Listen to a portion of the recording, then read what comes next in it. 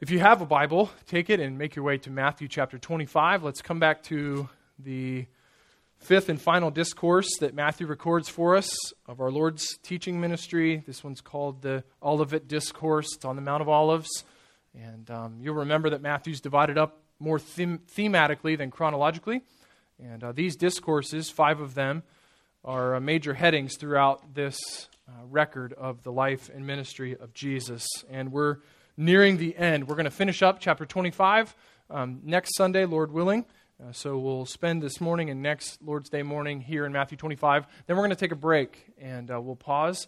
And when we come back, we'll be in chapter 26. And we'll be in the Passion account, heading towards the cross. And I was telling Peter Thomas this morning, if I had any skill in planning and abilities, we would have Resurrection Sunday with the resurrection narrative. So you can be praying toward that end. I don't know how that would ever happen. Doesn't seem that my plans ever come to fruition. But the goal will be to spend our winter and spring, in the Passion account of Christ and glorying in the cross and the work that was accomplished for us. Then triumphing in the resurrection and being challenged there at the end by Christ's ministry before he left the earth. But for now, we're in Matthew chapter 25, in the second half of the Olivet Discourse. And I want to read with you, just to set the table a little bit, the first 30 verses of Matthew chapter 25. I think it's important for us to read all of these verses. 2 parables for our consideration this morning. And let's read them, and then we'll pray and ask God to help us, and then we'll study them together. These are the words of God recorded for us by Matthew under the Spirit's direction. Verse number 1 of chapter 25. Then the kingdom of heaven will be like 10 virgins who took their lamps and went to meet the bridegroom. 5 of them were foolish, and 5 were wise. For when the foolish took their lamps, they took no oil with them, but the wise took flasks of oil with their lamps. As the bridegroom was delayed, they all became drowsy and slept. But at midnight there was a cry, "Here is the bridegroom, come out to meet him." Then all those virgins rose and trimmed their lamps. And the foolish said to the wise, "Give us some of your oil, for our lamps are going out." But the wise answered, saying, "Since there will not be enough for us and for you, go rather to the dealers and buy for yourselves." And while they were going to buy, the bridegroom came, and those who were ready went in with him to the marriage feast, and the door was shut. Afterward, the other virgins came also, saying, "Lord, Lord, open to us." But he answered, "Truly I say to you, I do not know you. Watch therefore, for you know neither the day nor the hour. For it will be like a man going on a journey, who called his servants and entrusted to them his property. To one he gave 5 talents, to another 2, to another 1, to each according to his ability. Then he went away. He who had received the 5 talents went at once and traded with them, and he made the 5 talents more. So also he who had the 2 talents made the 2 talents more. But he who had received the 1 talent went and dug into the ground and hid his master's money. Now after a long time, the master of those servants came and settled accounts with them. And he who had received the 5 talents came forward, bringing 5 talents more, saying, "Master, you delivered to me 5 talents. Here I have 5 talents more."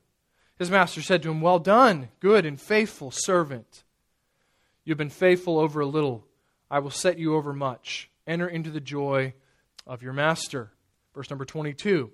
And he also who had the 2 talents came forward, saying, "Master, you delivered to me 2 talents. Here I have made 2 talents more."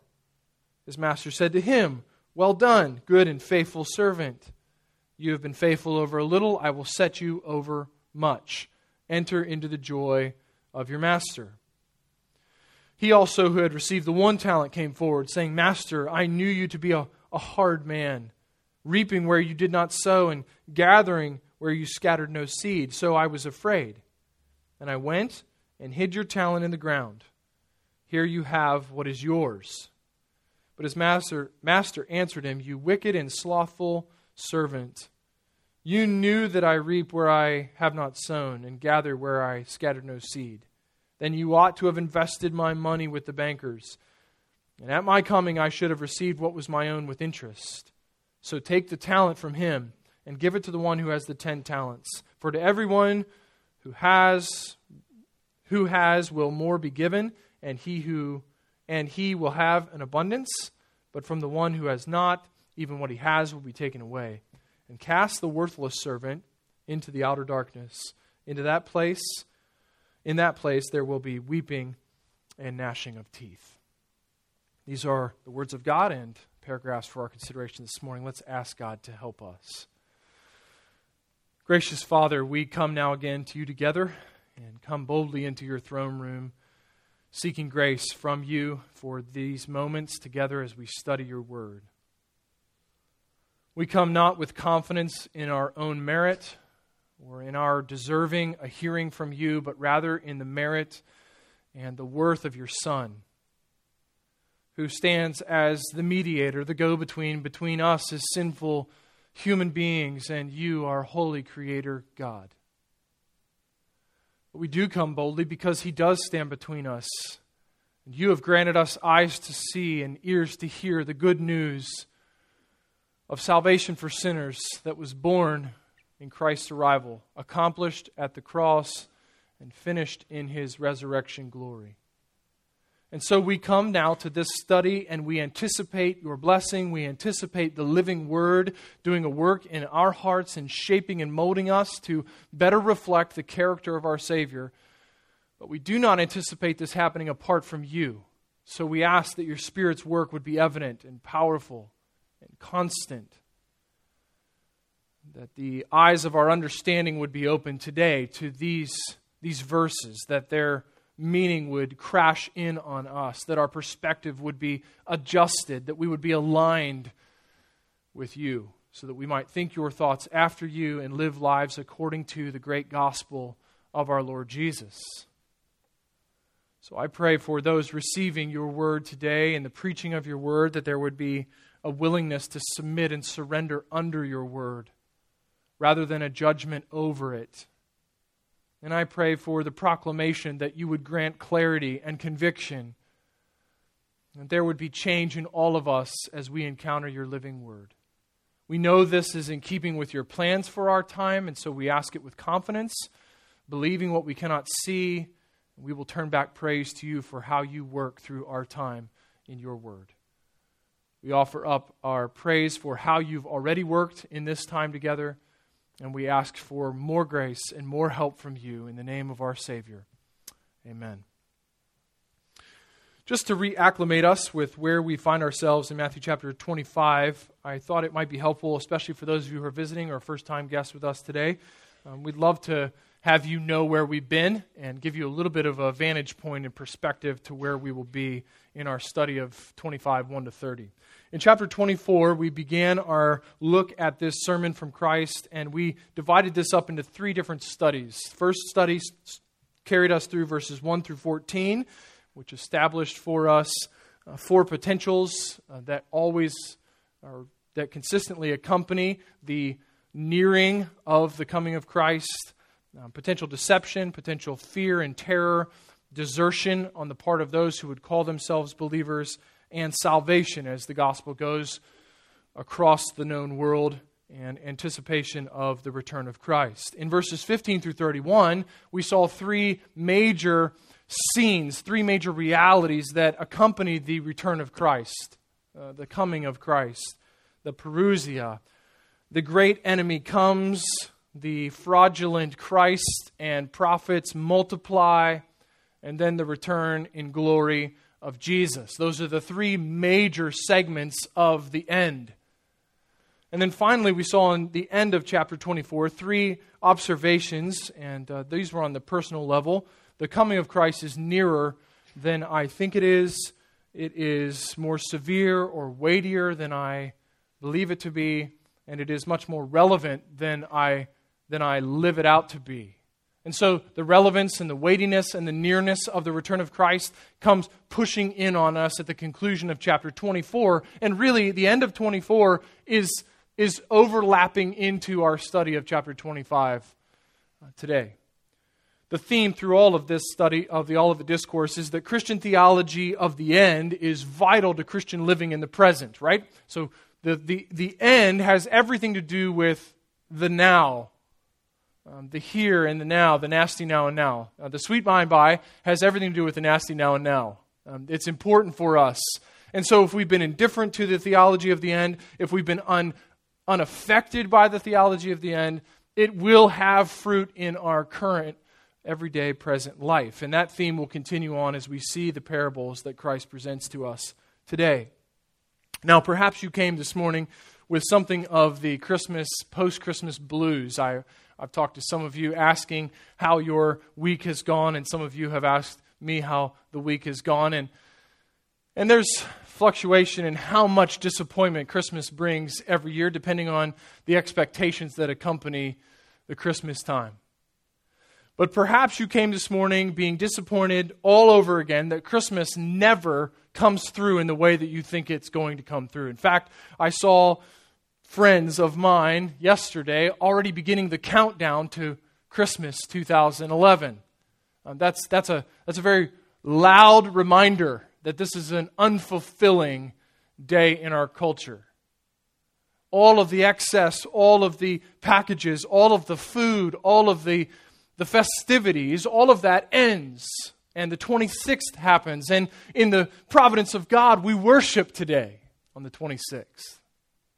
Nothing provides a counterbalance to potential disappointment from a cultural expectation like eschatology, like the theology of the end. This study of the Olivet Discourse, and I believe our study of verses 1 through 30 in chapter 25 this morning, shock us back to what is real. It might seem that what we've done this past weekend has been the most real, but this is coming. This is eternal truth. This is to be pressing in on us. So the eternal glory of Jesus, the God-man who satisfies all who follow him, and the one who is certainly coming again, is the counterbalance. And if that was the primary theme of our Christmas celebration, then we only reveled more in the satisfaction that comes through Christ.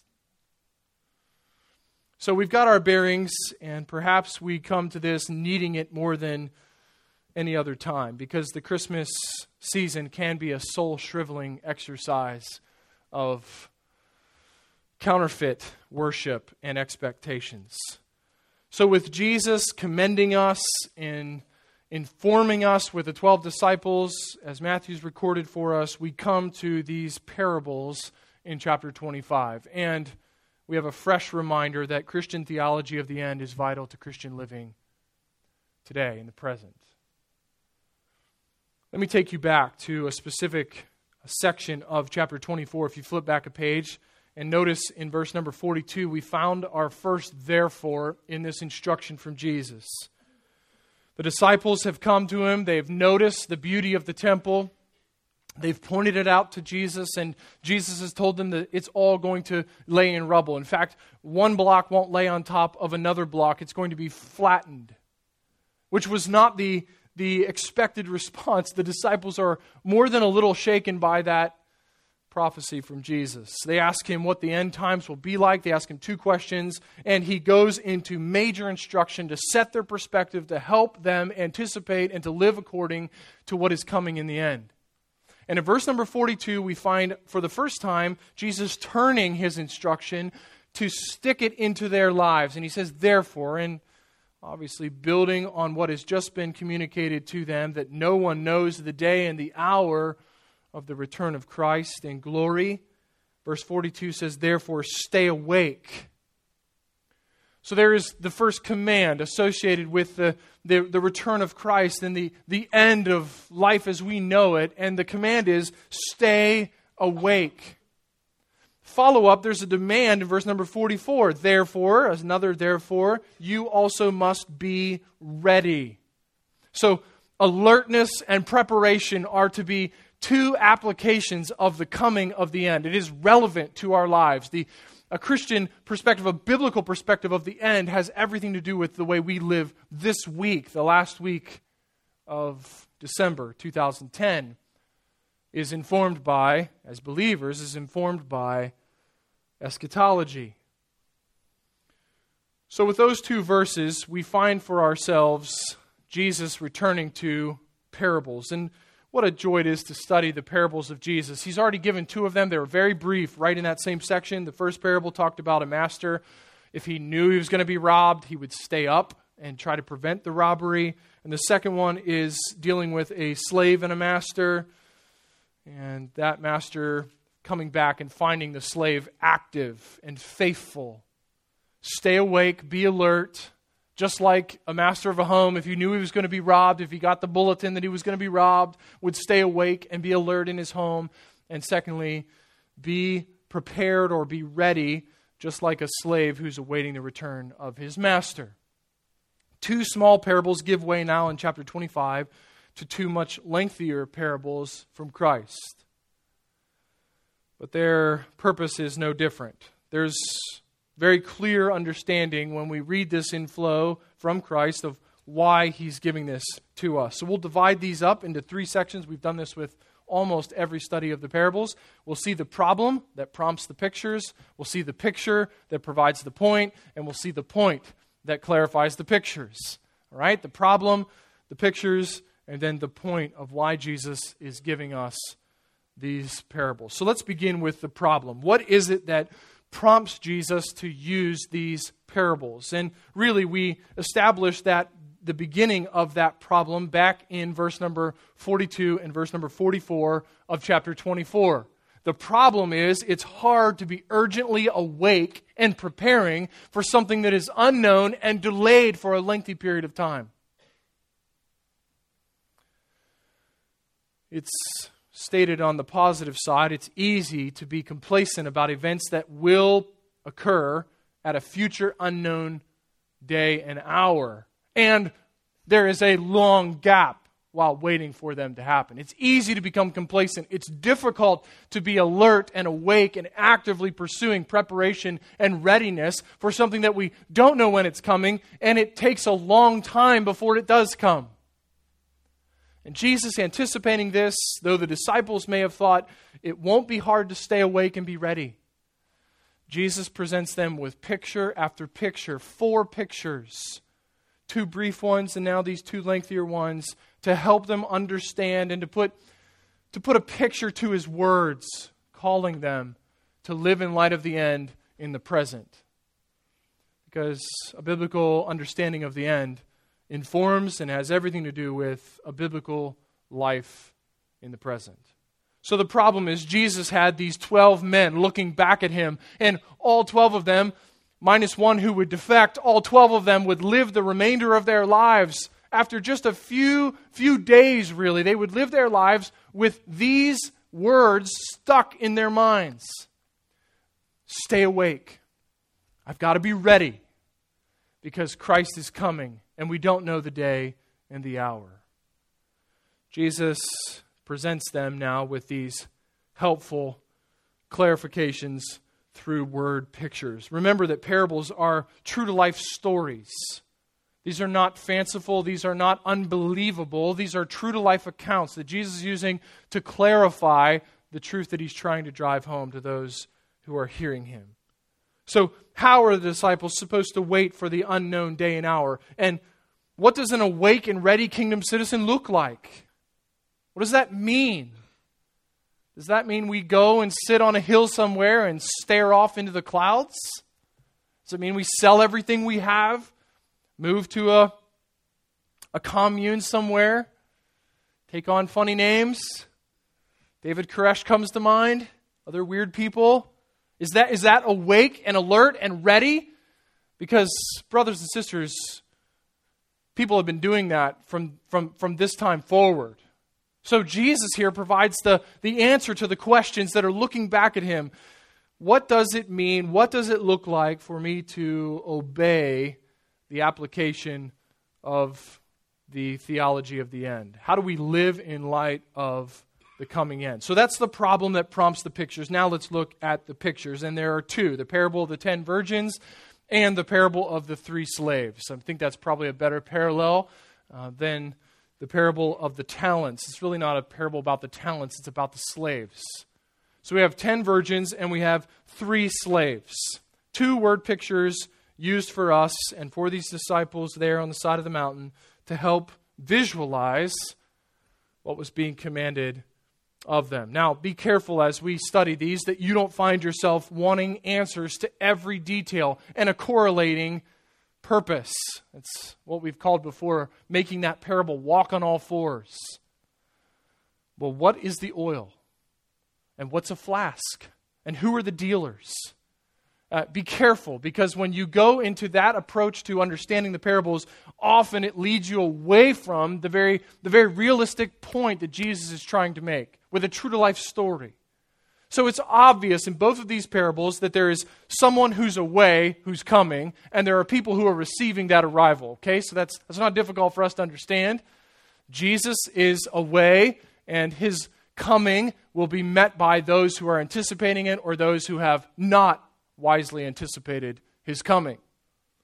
But be careful as we study these that you don't find yourself lost in demanding an explanation for every detail. These are just stories from Jesus with which he uses them to clarify, to make obvious the commands of alertness, readiness, and a watchfulness for his return. So beginning with the parable of the 10 virgins, let's look at this parable with a little more detail.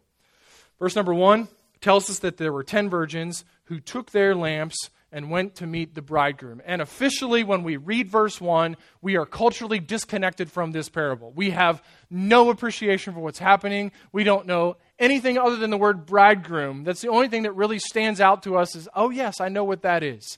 We don't understand what the lamps were. We don't even know what these 10 virgins were for. Perhaps we think of them as bridesmaids. And so as you're reading that, you were remembering your wedding. You're remembering, oh yeah, the ladies that were in your wedding. Weren't they great friends? What's this groom saying he doesn't know them for? I mean, what is that all about? Of course he knows them. They're the forgetful bridesmaids. So we're completely culturally disconnected from what's happening here. This is a major ceremony. Fathers of the brides in this room, you can be thankful that we only have a one-day event. This is weeks, this is days going on and on. People are waiting and anticipating, and we find out that these 10 virgins who are some kind of helpers to the bride. The bride's not even mentioned. We don't even have the bride in the story because she's not important to the point of what Jesus is trying to communicate.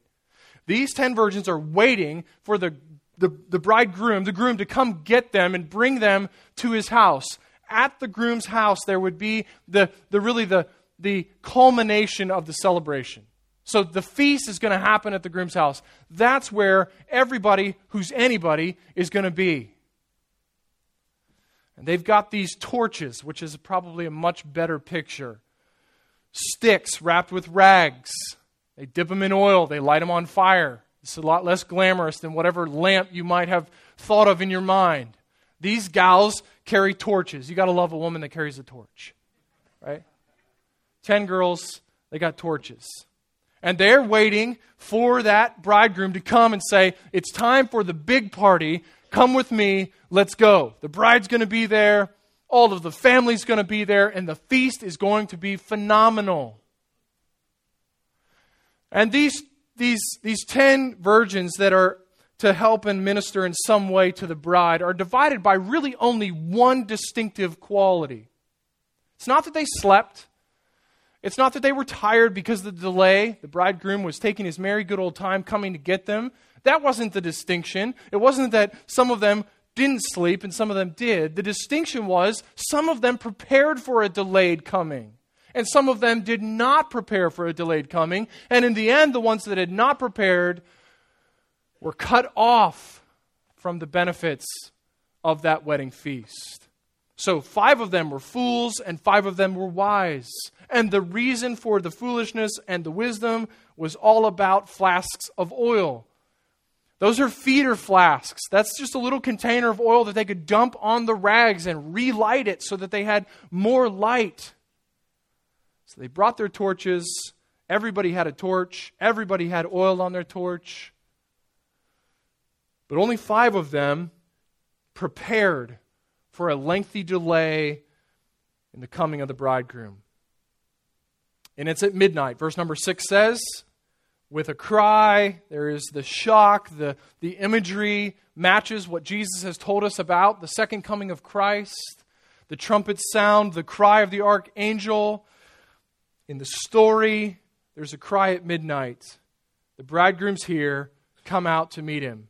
And notice the pandemonium that breaks out in whatever sleeping quarters are being represented here. There is scurrying around.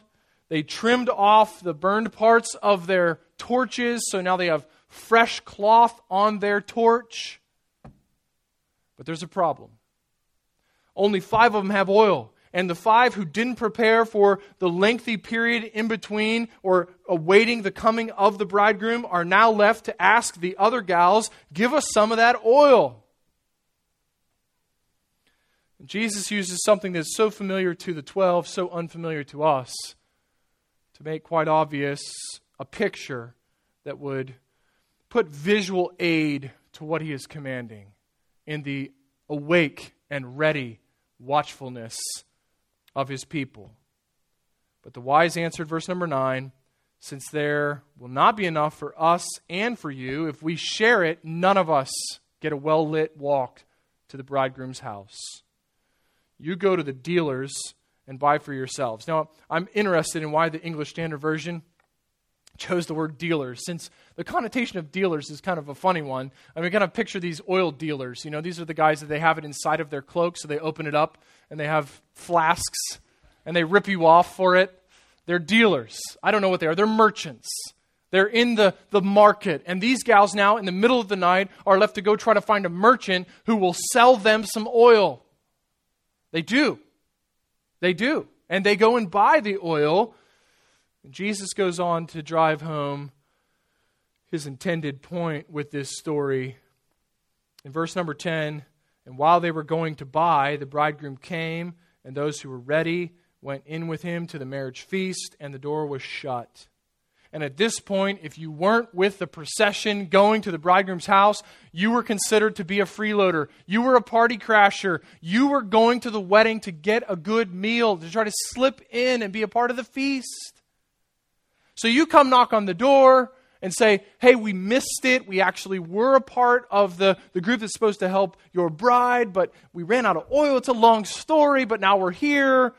And the bridegroom says, no. I've seen this 1,000 times over. I don't know you.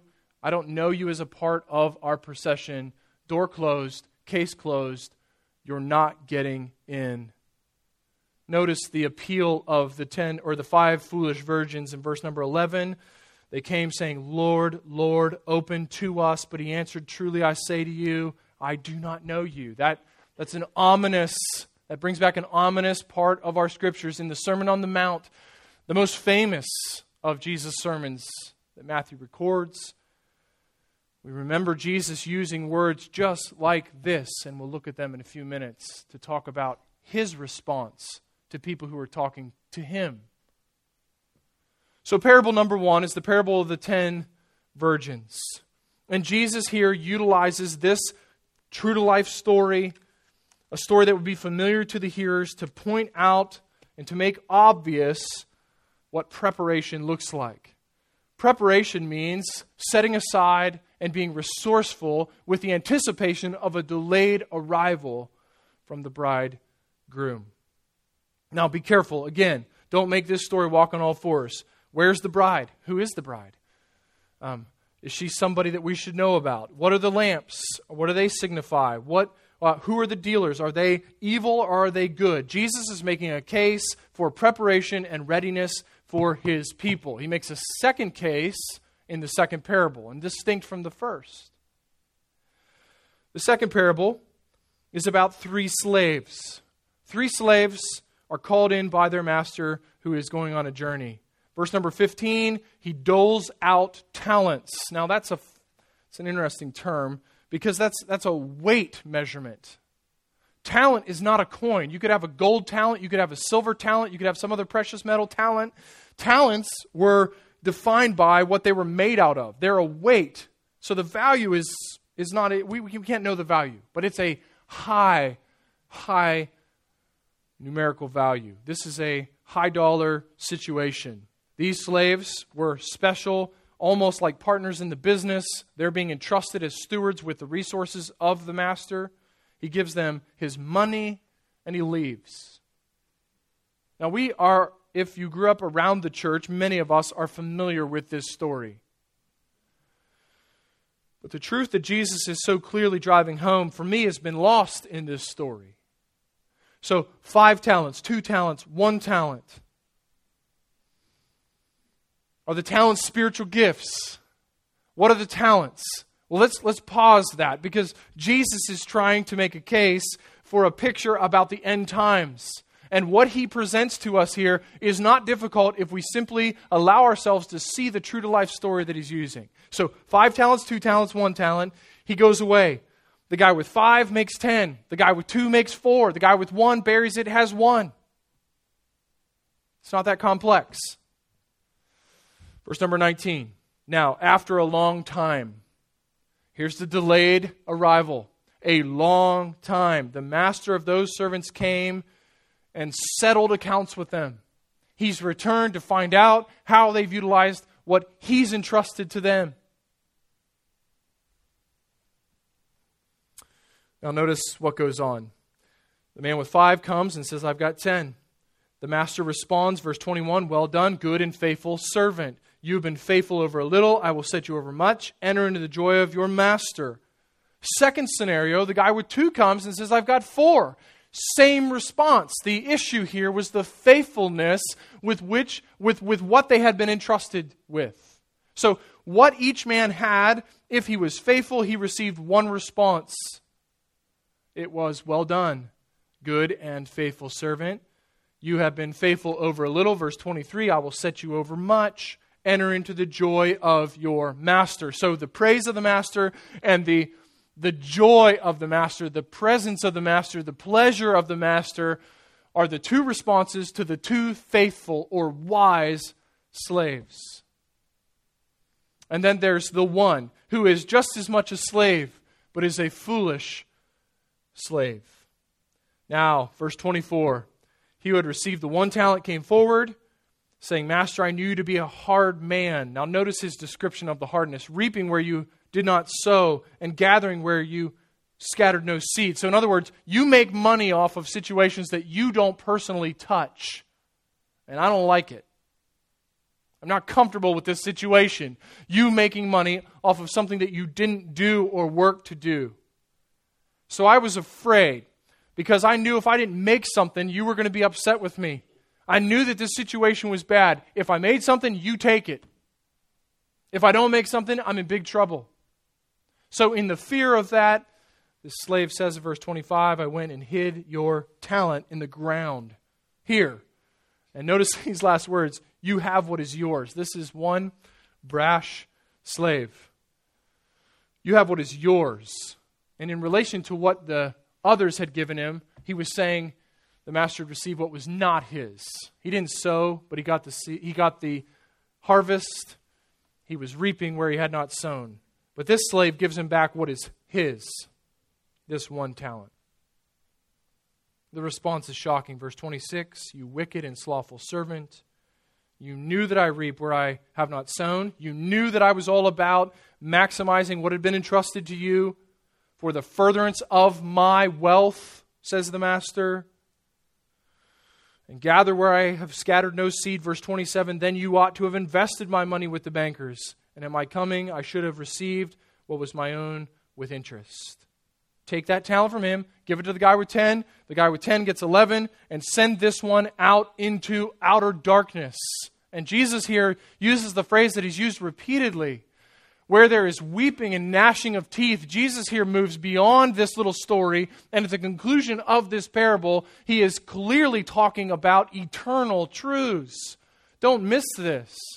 This unfaithful servant, this poor steward for the master, is banished for eternity, apart from the joy of the master that is the inheritance of the faithful slaves. Stewardship is successful based upon faithfulness only. One commentator has said this, the foolish virgins failed, from thinking their part too easy. They didn't think that they had to do anything. But the wicked servant fails from thinking his too hard. He thought, what I've got to do is too risky. He's too hard of a man. So I'll just sit on my hands, bury the talent that has been granted to me, and give it back to him when he comes. Both receive rejection and condemnation. Now, there are some implications from both of these parables that we should probably highlight before we jump off and go to the point of these pictures from Jesus. Number one implication, there is a coming day of final judgment. I mean, Jesus is reiterating with stories that there's a coming day that is final in its judgment. And there's an ongoing judgment that's taking place, and there's an ongoing assessment that's happening. We're the created, He's the creator. He is judge over us. But there's a coming day when judgment will be final, where there is no turning back. There is no changes that are going to take place following this judgment. It's very real. We'll talk about it next Lord's Day as Jesus describes it, beginning in verse number 31 down through the end of the chapter. But note that there is a final judgment. The 5 foolish virgins are permanently out of the wedding feast. And the foolish slave is permanently out of the family of his master and the stewardship that had been entrusted to him. This is over. This isn't debtor's prison. This isn't stay out there until daylight, and then when I can see you, I'll figure out whether or not you're a part of the party, and I'll let you in. It's over. And that's the point that Jesus is presenting. There is a coming day that is marked by final, conclusive judgment. Number 2 implication. There is a coming day matched with that final judgment of real reward for Christ's people. The principles here are inescapable. Who has been faithful with little will be granted much. Well done, good and faithful servant will not be the phrase that is granted to all in that final judgment.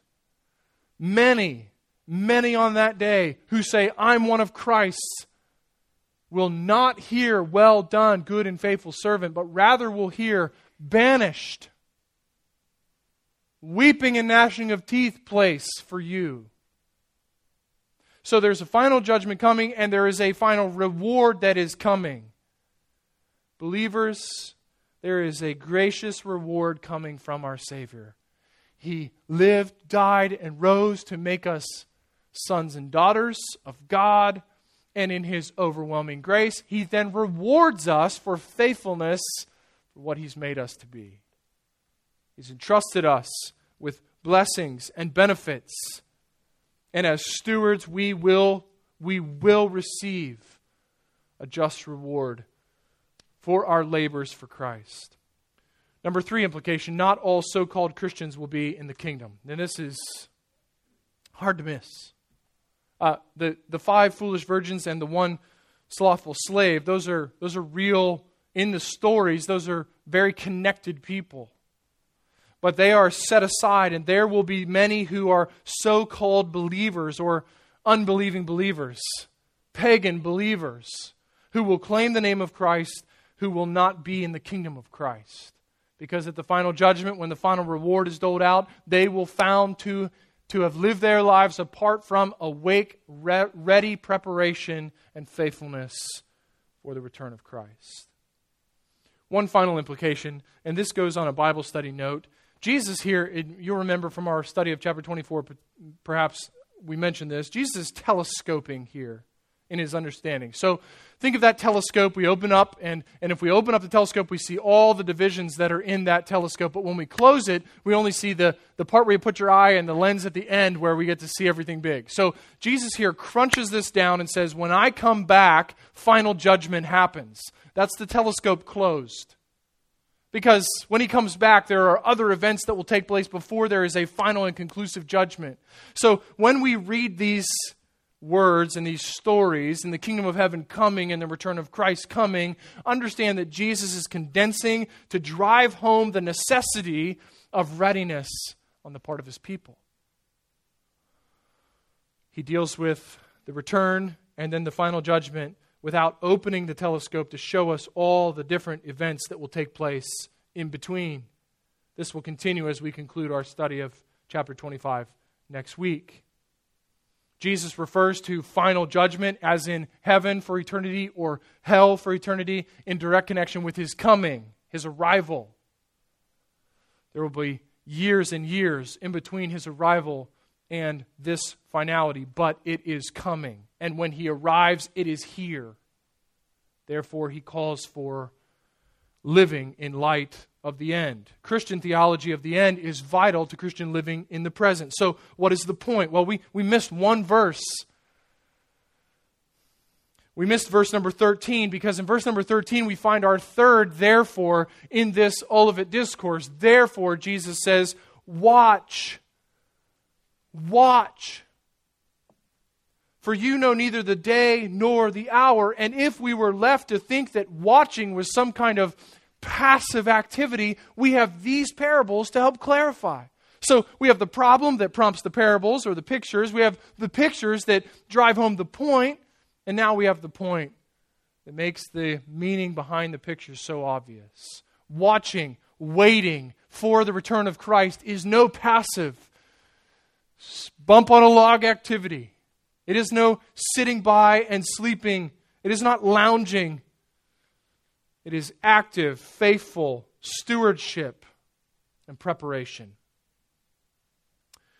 The center for, or the hinge for these two parables, I believe, is in verse number 13 with His watch therefore. The explanation is simple from Jesus. You know neither the day nor the hour. So as much as you don't know, do live accordingly. We like to say we live and then we learn, and as one of our professors in seminary taught us, we should learn and then live. And when we think of learning and then living, it means I get to know certain things, and by knowing certain things, then I'm affected in the way I live, and that's true. That's absolutely true. But Jesus here goes one step beyond that and says, what you don't know affects how you live. And what you don't know is the day and the hour when the end will come. And in not knowing that, you then should be awake, staying awake. You must be ready, and you must watch. Watching being the active preparation and faithful stewardship in the interval until Christ returns. Eschatology cannot be set aside as unimportant or inconsequential to my daily life. In fact, brothers and sisters, I would propose to you that our lives for Christ, or our lack of living for Christ, is directly connected to how little we have considered the end. Why are we so ineffective so often in our lives as believers? Why is our witness so limited? Why is the effect on our culture seemingly so small at times? No doubt a part of that puzzle is that we have not considered deeply, we do not live in light of the end. We believe what we can see. And what we can see is flooding at us. Jesus here presents us not just with what we can't see in the future, but what we don't know when this will take place. We have an unknown date. We have an unseen reality. And only those who walk by faith are affected by such invisible truths. So there's a problem that demands these parables. And the problem is, it's easy for us to be complacent. When there's a delay and an unknown date and time, it is easy for us as God's people to become very lax. In fact, Peter was concerned about that very thought. You remember this? 2 Peter chapter 3. Don't consider the slowness of the return of Christ as some kind of laziness on Christ's part or some kind of indifference on His part. Let's turn there. Let's read from 2 Peter chapter 3 because the application that Peter drives home is so important to our study of this Olivet Discourse. 2 Peter chapter 3 and verse 8. Peter says to the believers to whom he's writing, "But do not overlook this one fact, beloved, that while with the Lord 1 day is as 1,000 years, and 1,000 years as 1 day. The Lord is not slow to fulfill His promises, as some count slowness, So some would think of that slowness as a negative. But God is not slow in that way, but rather is patient toward you, not wishing that any should perish, but that all should reach repentance. But the day of the Lord will come like a thief. And then the heavens will pass away with a roar, and the heavenly bodies will be burned up and dissolved, and the earth and the works that are done in it will be exposed. There will be a final judgment. Now, what does Peter say? Since all of these things are thus to be dissolved, what sort of people ought you to be in lives of holiness and godliness, waiting for and hastening the coming of the day of God, because of which the heavens will be set on fire and dissolved, and the heavenly bodies will melt as they burn. But according to His promise, we are waiting for new heavens and a new earth in which righteousness dwells. Therefore, beloved, since we are waiting for these, be diligent to be found by Him without spot or blemish and at peace. And count the patience of our Lord as salvation, just as our beloved brother Paul also wrote to you according to the wisdom given him. Verse number 17, you therefore, beloved, knowing this beforehand, take care that you are not carried away with the error of lawless people and lose your own stability, but grow in the grace and knowledge of our Lord and Savior, Jesus the Christ. To Him be the glory, both now and to the day of eternity, the last day. Amen. So the point that clarifies these pictures is that our lives for Christ, as we wait for His return, are to be marked by active waiting, preparation, and faithful stewardship. Christian theology of the end is vital to Christian living in the present. So what do we do with these parables? How do we walk away from here and obey Matthew 25, verses 1 through 30? I trust your desire is not just to understand them. Understanding them is critical, and it is a gift from the Spirit of God. But understanding them must then lead to obeying these verses. These parables must be obeyed. These are a part of what Jesus has commanded us, and our discipleship is to observe, to live in light of these words. So let me offer a few thoughts by way of conclusion and application for us this morning. Number one, let me address those of you who are believing unbelievers, or you are unregenerate believers. You know facts about Jesus.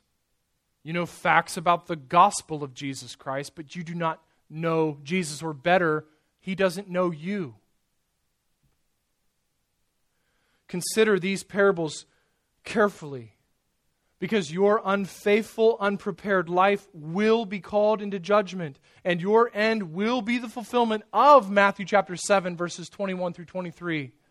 When Jesus says, many on that day will say to me, Lord, Lord, we did this and we did that in your name. And He says, depart from me, I never knew you. So if you're here as some kind of nominal Christian, this is an activity because this is what Christians do. This is not because you're in a relationship with God secured through the person and work of Jesus Christ, granted to you by the power of the Spirit as He gave life to faith in you. Christ must know you, which only takes place through your bankrupt submission in faith to Him. So be careful, those who are quick to say, I'm a Christian, but know nothing of active, obedient, prepared, alert, faithful stewardship in waiting for the return of Christ. If there's one thing that you think would be more exciting to make sure happen before Christ comes, it's time to consider these passages carefully.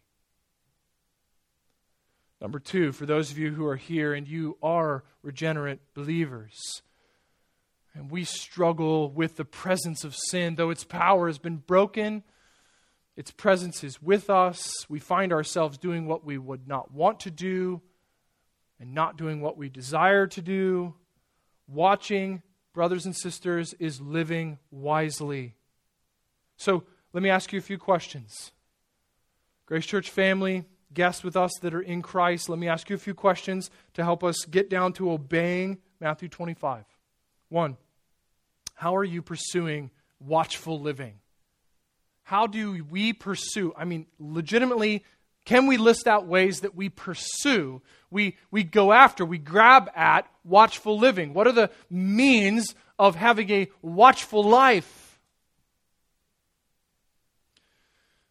There are means. What are they? And if it's hard to come up with them, allow that to be the first place of consideration. Ask the Spirit of God to help you appropriately apply His means of grace. The application of His truth to your life. The fellowship of His people in your life. The fellowship of your heart with your Savior, or through your Savior with your Father in prayer. How do you pursue watchful living? Number 2, do you daily prepare for the arrival of your King? In other words, do you have a flask of oil? Do I? Do we daily prepare? Do we, as a part of our gospel morning, as we experience and revel in new mercies, preaching the gospel again to our own hearts? We don't deserve God's kindness. We don't deserve His favor. We deserve His wrath, but Christ has stood between us and God, and He's made way for us to know Him. He's granted us eyes to see the glories of His Son, so that we might be called His sons. How then do we daily prepare for the arrival of that Christ? We must apply a biblical theology of the end. Simply knowing about it today or this morning does not in any way assure that this will be a part of our daily experience this week. So how am I daily preparing for the arrival of my King? Am I prepared for the delay? Number 3, do you daily pursue faithful stewardship for His kingdom? How is it that you daily pursue stewardship? Do you even view your life as stewardship? Do I? Often our world is telling us our lives are for us. Our possessions are ours. They're our rights. That's what we can demand.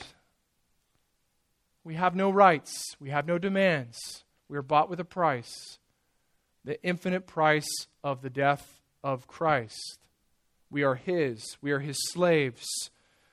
We are stewards. Everything we have has been entrusted to us for the furtherance of His kingdom. So are we daily, and how are we daily pursuing faithfulness as stewards? How can we be careful not to bury the talent and sit on our hands? How can we be careful to make sure we are not trimming the wick or trimming the rags down and finding we have no oil? How do we pursue watchful living? We daily prepare for the arrival of our servant King, and we daily pursue faithful stewardship of all that He's entrusted to us from the top to bottom for the extension of His kingdom. A biblical Christian theology of the end is vital to a biblical Christian life today. These are the words of God for our consideration. Let's pray together. Father, thank You for Matthew chapter 25. Thank You for these simple stories that carry such profound truth. Thank You for the preservation of this record of the Master Teacher, our Savior, our King. It is no small miracle that we are able to open it in our own language and to study it and to have Your Spirit breathe life into these words, to use this truth to change us, to cut into places that can't be cut into, to divide where there is no division. These are living, breathing words, and we thank You for Your Spirit's power at work through them in those of us who are Yours. May we be affected by the end as we live in the present this week. And Father, I pray for those who might be with us who would claim to know facts or know about Christ or to have some external or merely intellectual assent of gospel truths, but they have never experienced new life breathed into them by the Spirit. They have never known the thirst-quenching water of life that comes in Christ. Would You drive home upon their hearts the weightiness of a coming, final, sudden judgment? And may the fear that grips them drive them to look to the only hope, the suffering and the victorious resurrection of your Son. And may they turn from their own way and believe what they cannot see. Believe the truth that is given to them in your word. So that in believing, repenting and believing, they might be rescued by the Savior from the coming judgment of the Savior. So do a work in us, continue to work in us. You're at work, and we are so thankful for the fruits of grace that we see. The way you've even used these teachings from Christ about the end to inform us in the present. Continue, Father, we ask, so that we might better reflect your character. We might resemble your Son more accurately, so that we might be more distinct from our culture, so that our testimony of the good news of salvation through Christ might be effective for the extension of your kingdom. May your fame be known in our valley, because you're changing us and using us as bold proclaimers of the good news. We thank you for baby Jesus. We thank you that Christmas took place because we were sinners. And we anticipate this arrival, this second coming that will mark the coming end of human history. May we live with faith in past grace, and may we look with faith toward future grace, so that we might bring glory and honor to you, we ask in the name of Christ. Amen.